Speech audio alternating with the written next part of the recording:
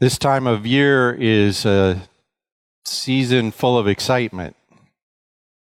The whole culture sort of gets wound up. And it's a season of anticipation. I'd like you to think back to when you were a child. In the English-speaking world, it's a big part of the excitement of Christmas. A big part of the excitement of Christmas is the excitement of Christmas. The anticipation, the feeling of, I can't wait. Mostly that's about, I can't wait to see what I'm going to get.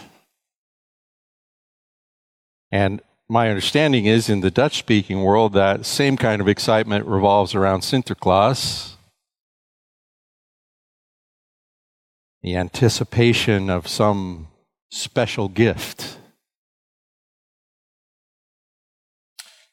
I can see kids putting the carrot in the shoe, thinking, what's going to be there instead of the carrot tomorrow? It's anticipation. In church, we have the season of Advent. We want to re-engage with that sense of anticipation, waiting for the fulfillment of God's promise. The fulfillment of God's promise in the most lavish gift possible, the gift of His Son. We can read about this in the book of Galatians. And if you have a Bible, you could look at Galatians chapter 4.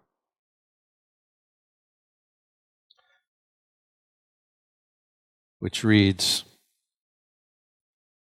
I mean that the heir, as long as he is a child, is no different from a slave, though he is the owner of everything, but he is under guardians and managers until the day set by his father.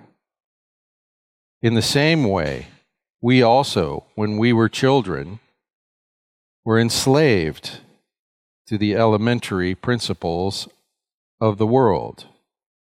But when the fullness of time had come, God sent forth His Son, born of woman, born under the law, to redeem those who were under the law, so that we might receive adoption as sons.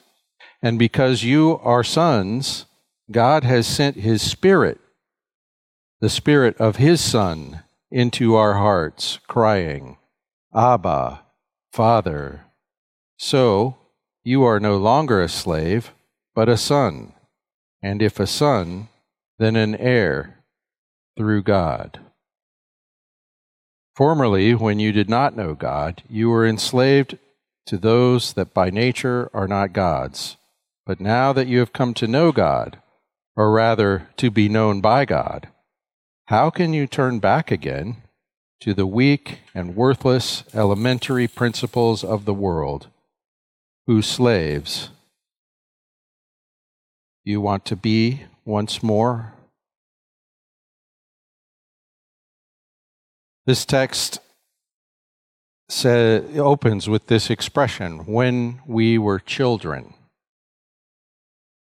When we were children. And it gives us an outline of our pre-Christian condition.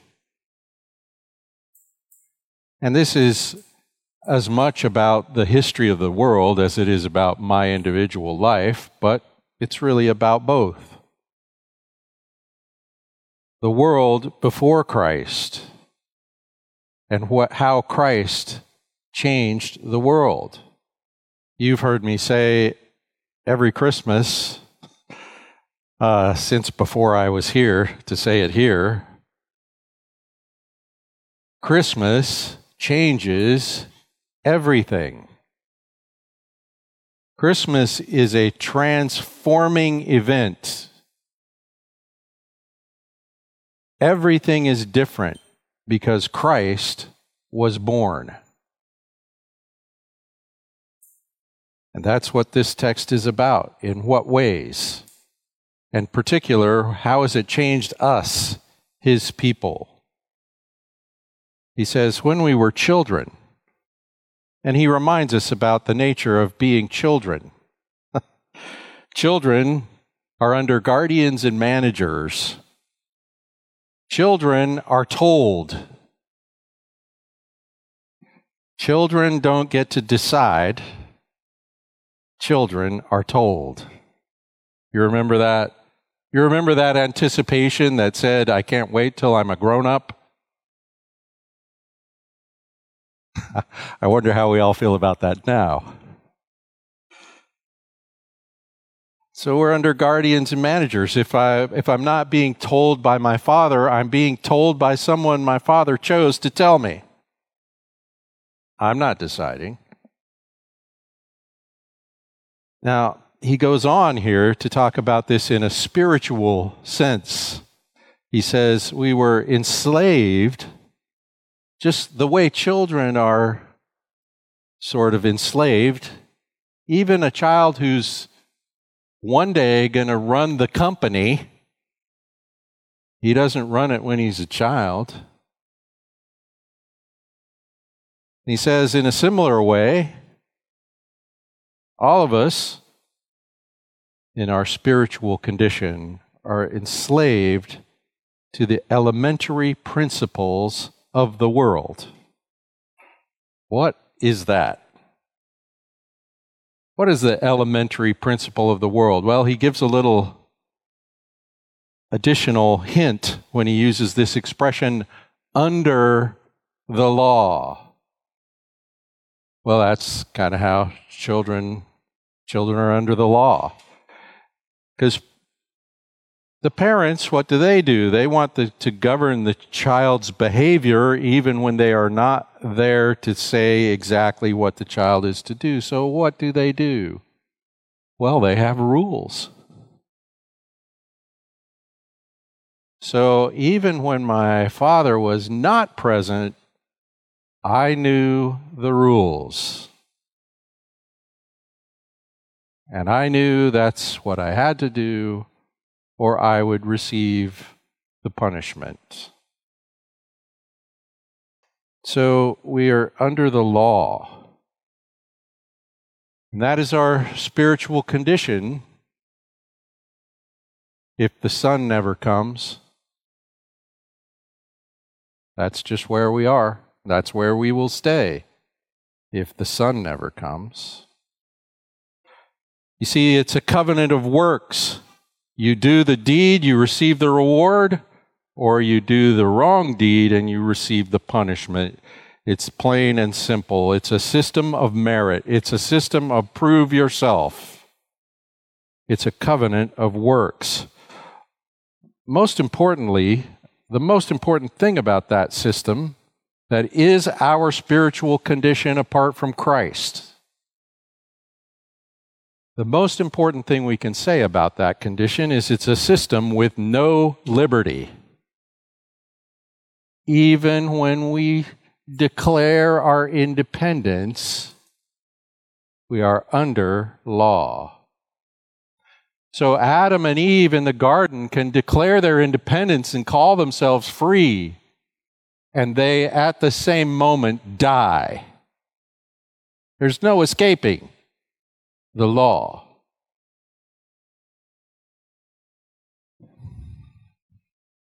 It's a system without liberty. So this is something every child understands.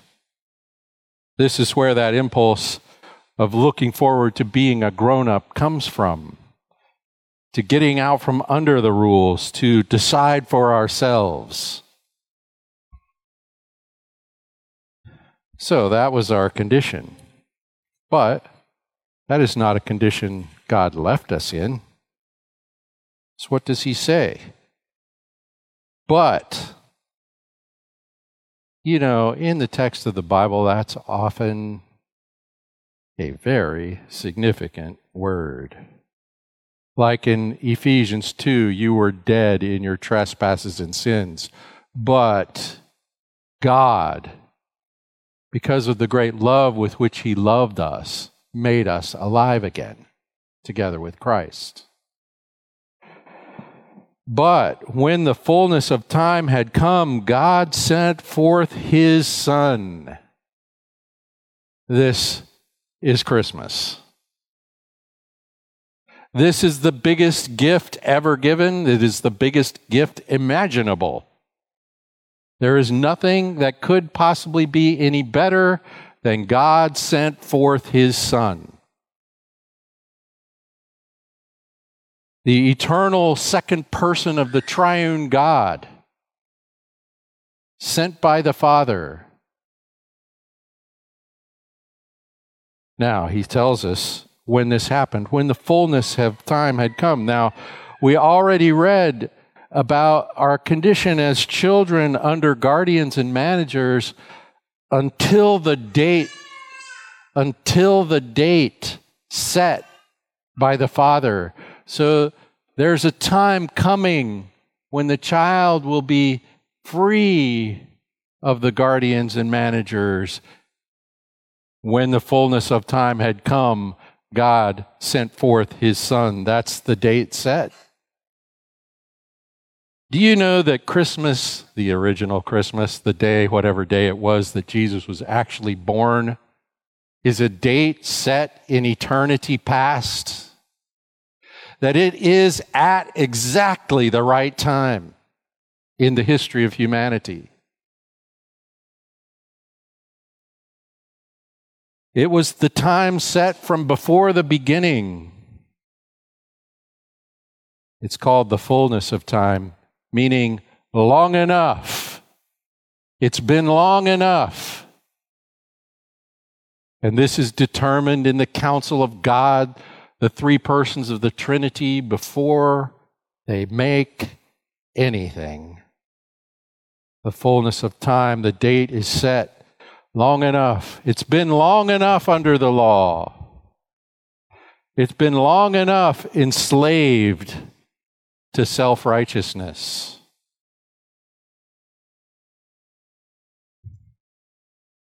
Long enough under just follow the rules.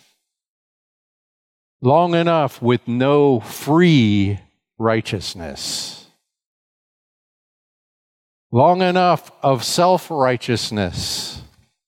Long enough to improve yourself and see if God approves of you. The time to grow up has come in the birth of Christ. At just the right time. Now, it's clear by now, if we're reading the book of Galatians, and if you read, the first 3 chapters, you'd know this. It's clear by now that we fail in our rule keeping, in our childishness. That no one's ever succeeded in actually pleasing God by keeping God's rules.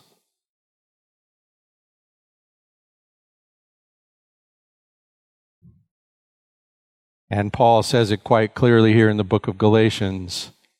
No works of the law can justify a person before God. So we're stuck in a system that provides no freedom. But when the fullness of time had come, God sent forth His Son. Long enough in that way that just demonstrates our own need. And right here in the book of Galatians, we read that that's the reason God does it this way.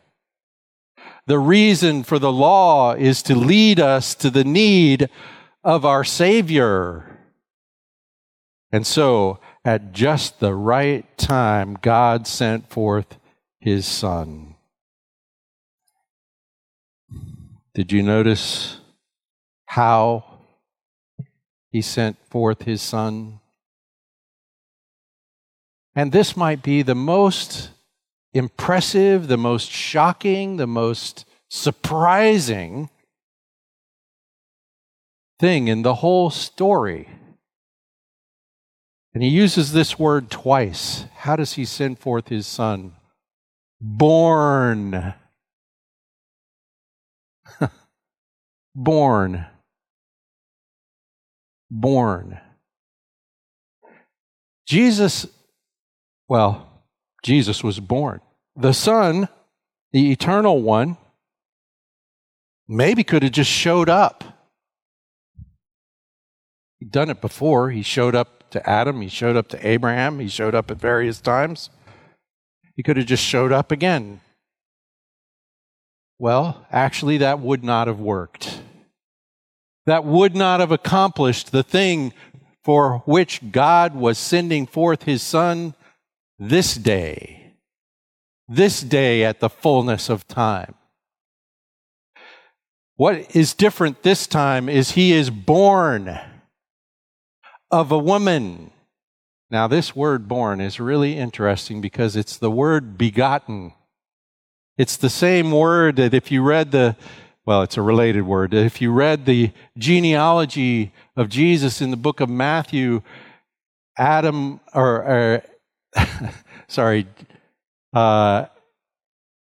begot, Abraham begot, I don't remember the list and the names. So-and-so begot, so-and-so begot, so-and-so begot, so-and-so. It goes all the way down to Jesus. But this begetting is of a woman. Now, we should all remember what we noticed last week, that this is the very thing that God said to the serpent in the garden, the seed of the woman. Here, a woman is begetting a son. The son is born of a woman.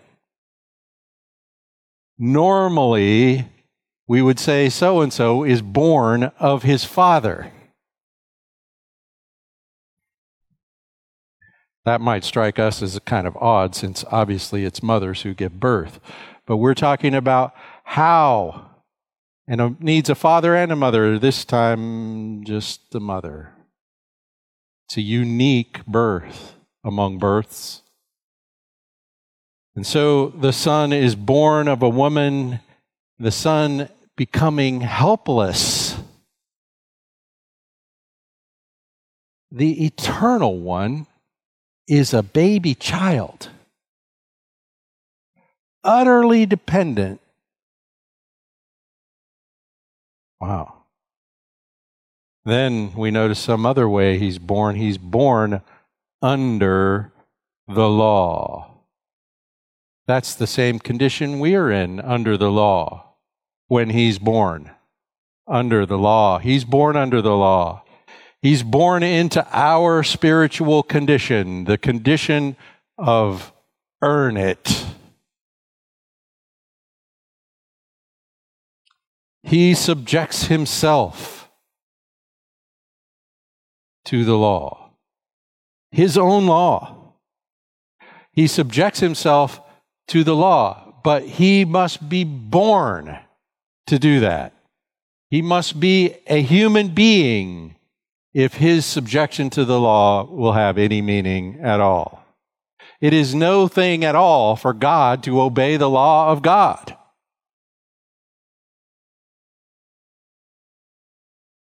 It is a magnificent thing for a man to obey the law of God and to do so perfectly, as in not only the outward expressions, but also the heart, the spirit of the law.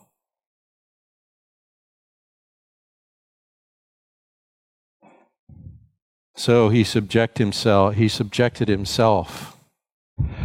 And then it says this, he was born of a woman, born under the law, born into our condition to redeem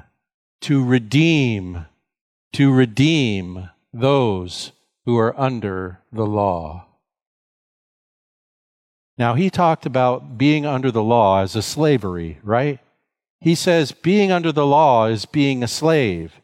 And so to be redeemed is to be bought out of slavery, to be released from the demand of the law of God. And to redeem those who are under the law means to pay the price of our release. And what is that? What was the price of our release? Well, first of all, it's the setting aside, it's the emptying himself that was involved in his becoming one of us in the first place. You can read about that in Philippians chapter 2. Who, though in his nature he thought nothing of being equal with God, he laid aside and found himself one of us. That word that is translated there, laid it aside, is the word to empty. So in his humanity, he is the Son of God, and he has laid aside his independent exercise of his divine nature in order to live truly as one of us. This is one of the deepest and most profound mysteries of the Christian faith. And we have a word for it. It's kenosis, which is based on the Greek word in that text. And so he emptied himself to be born. The other thing that's involved in the price of our redemption that he paid is his perfectly righteous life under the law. Imagine this. Well, you can't. You cannot imagine this. There's a number of little children in here this morning, tiny babies even. By the time they can make a decision, they will be disobedient.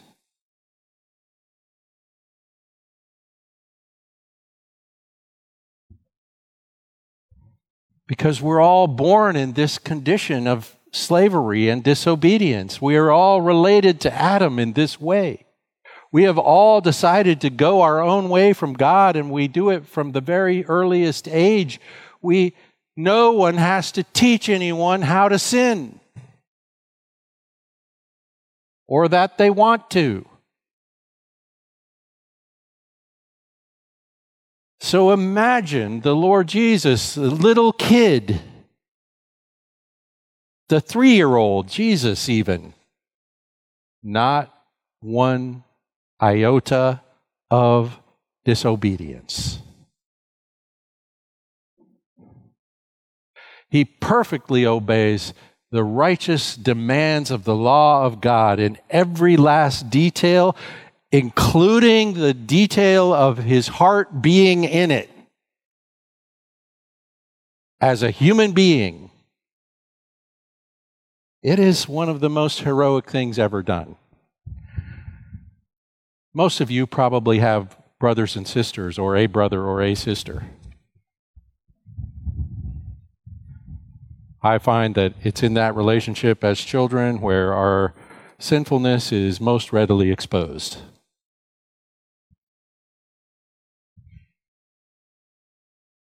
I just compete with them for no good reason.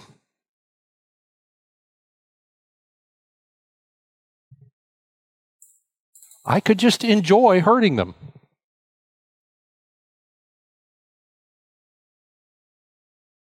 Or gaining some advantage that they don't get.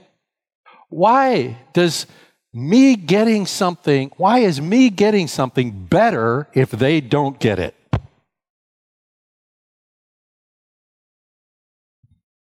That never occurred to Jesus, who did have brothers and sisters.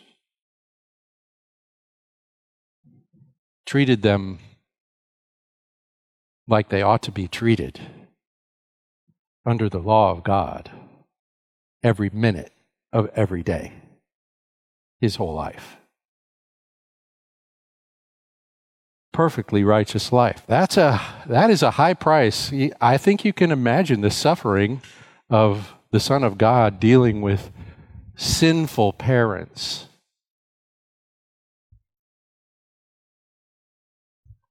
Honoring them as the law requires.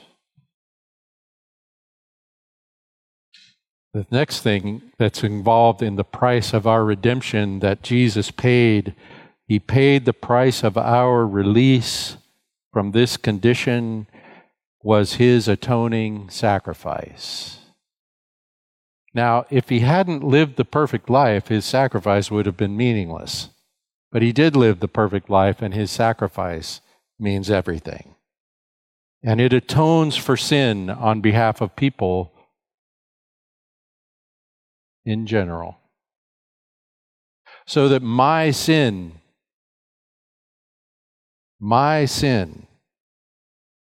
is covered by His sacrifice. The other part of the price He pays, that He pays every day, all day, to this day, is His ongoing intercession for you and for me. For every person who's trusted in Him, Christ intercedes before the throne of grace, before the throne of God, before the throne of God's judgment, so that any moment, if I do wrong, the Lord Jesus, the man Jesus, stands before Almighty God and says, "It's covered. It's covered. It's covered." My guess is He never has to stop. He never has a second breath. That His intercession must be continuous at all times. In fact, I think that His intercession is a matter of His presence with the scars of the cross before the throne of God. And my union with Him and His presence there intercedes on my behalf, so that my sins are never held against me by God.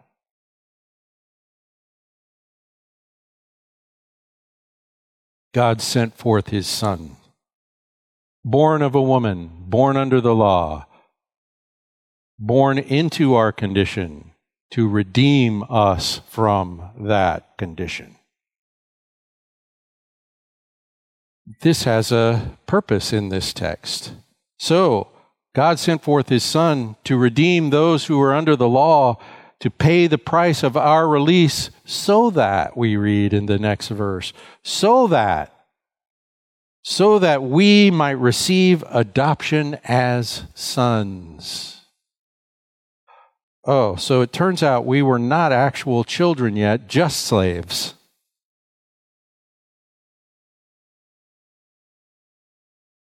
And this adoption is possible because of this redemption. This adoption is possible because He paid the price of our release. And so makes us acceptable children to God.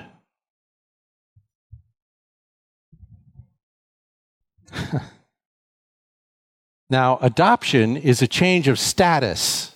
It's a legal status. So that I was not His child, and now that I've been adopted, I am His child. Yeah, that's my status. I'm no longer a slave.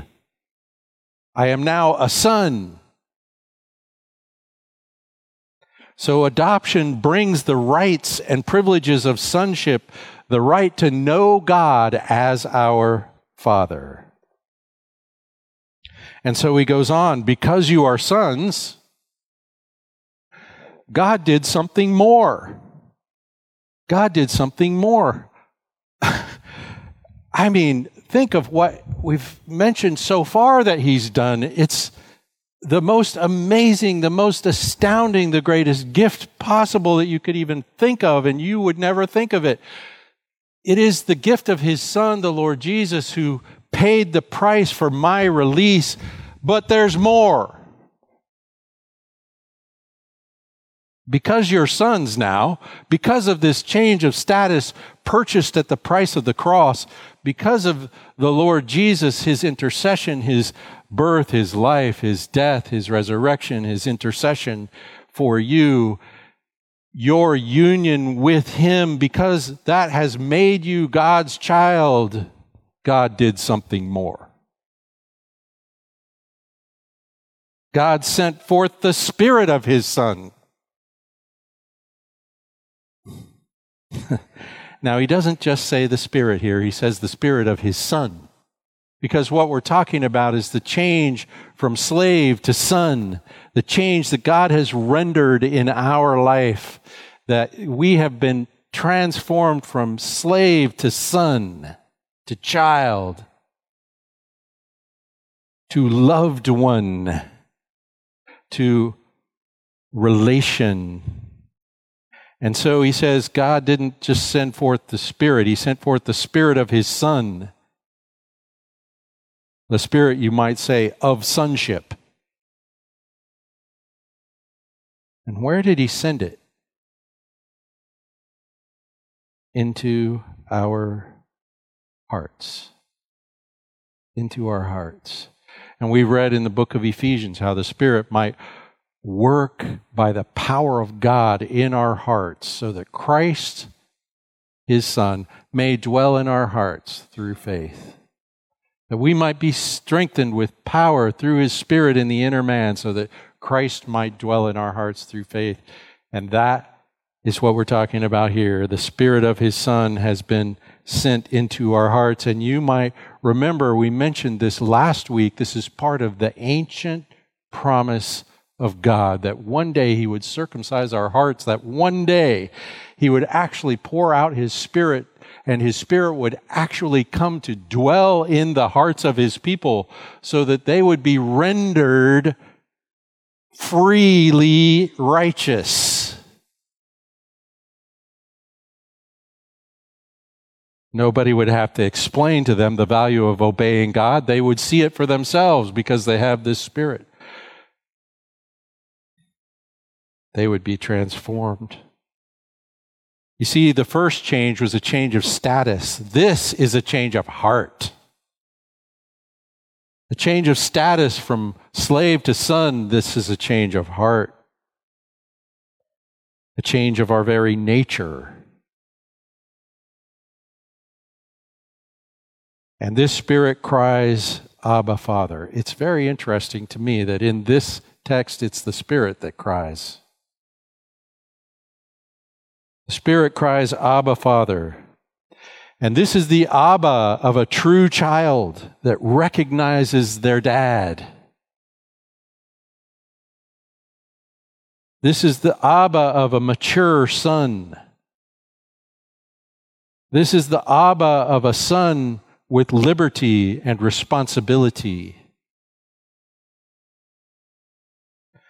I had a conversation with my father shortly before he died, if I remember correctly.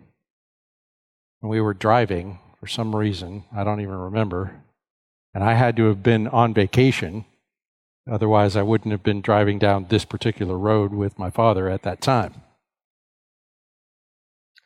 And we're just having casual conversation. And if you know me and if you knew my father, you'd know a casual conversation is a pretty low level of conversation.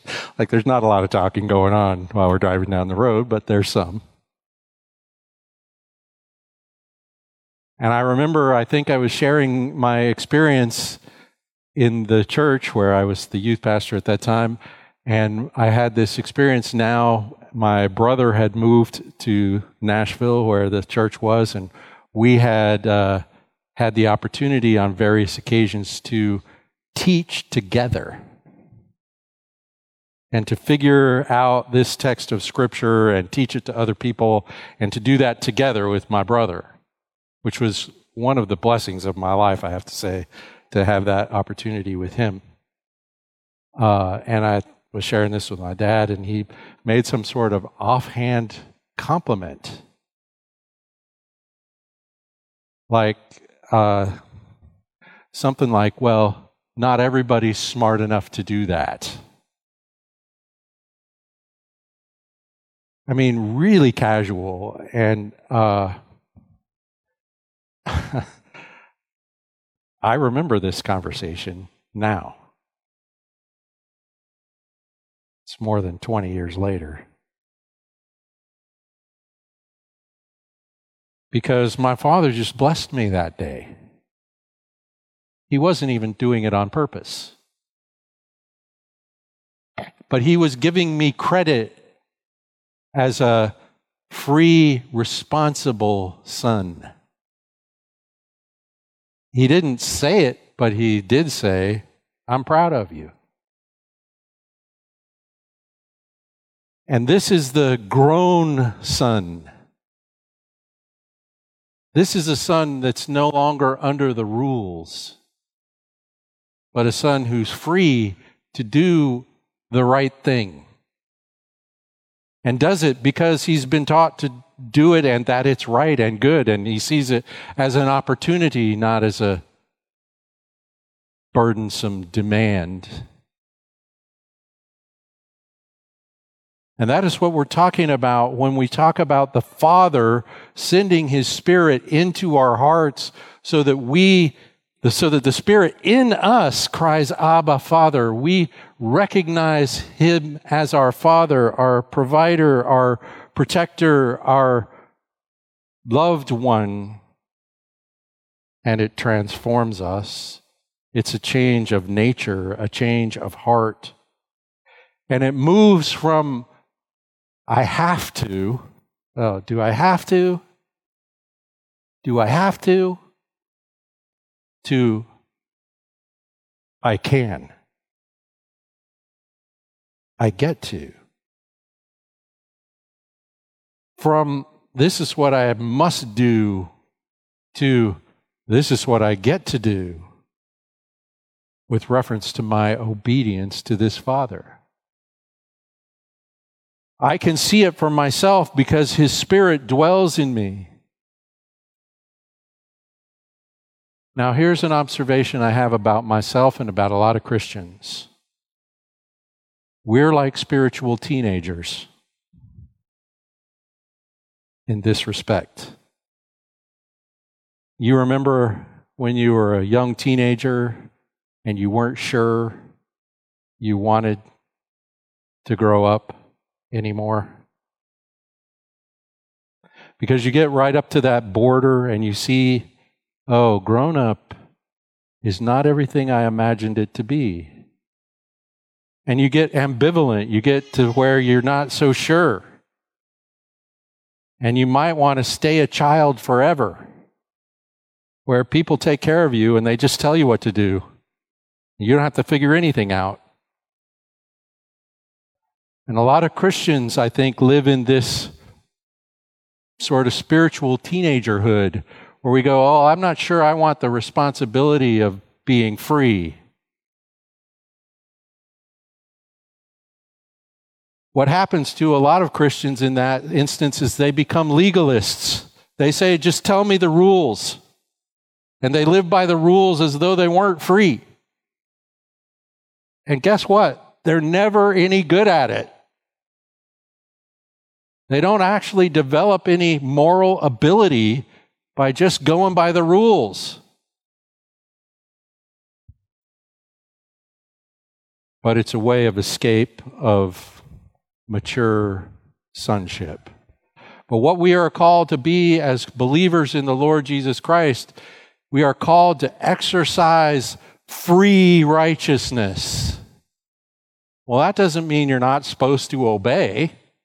That means you're supposed to see the value of obeying. Because the very spirit of obedience dwells in you. The very spirit that animated little boy Jesus animates you. And so you have this grand opportunity of obedience, which is no longer a burden. There's no longer any or else attached to the law of God for anyone who is in Christ. The scripture says this quite plainly in Romans 8:1, there is therefore now no condemnation for those who are in Christ Jesus. If you disobey, Jesus says it's covered. And some people say, well, then why obey? So this is the other thing that happens to the spiritual teenager, the perpetual teenager, is he becomes, loose. He says, well, never mind, obey then. I'll just do what I think is fun. He's the opposite of a legalist, and he's also not getting it. Because he's engaged in all kinds of unhealthy, damaging behavior. So we have a new relationship to God that is because he sent forth his Son. He sent forth his Son so that we might receive adoption as sons. And because we're sons, he sent forth his Spirit so that we now are his true sons. And we see what he values, and we value it also. I just want to encourage you, don't get stuck. Don't get stuck. Exercise this amazing liberty of the love of God. In other words, you're allowed to just go out into the world, wherever you go, and express the heart of God to the people around you. The loving heart of God, the redeeming heart of God. You're even allowed to make a sacrifice for someone else's benefit and so put the love of God in the Lord Jesus Christ on display for everyone to see. What a fantastic opportunity you have. Don't turn it down. Don't be dumb. Take it. And so he says, you are no longer a slave, but a son. A son. And if a son, then an heir. So God has adopted you. God has put his Spirit in you. So now you're not just adopted, you have the genetics. He's put his Spirit in you, so you're a true son of God. And if a son, then an heir. So do you know that whatever Jesus inherits, you inherit in Christ? That the Bible says if God has given us his only Son, will he not also with him freely give us most of the rest of stuff as well? Oh no, that's not what it says. It doesn't say most of the rest of stuff. It says all things. Jesus Christ is the inheritor of all things, and in him so are you.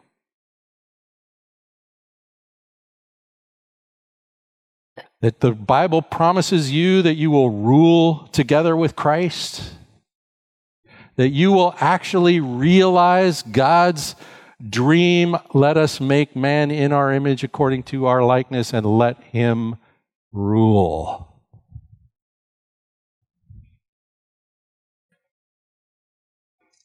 Oh, and then it says this.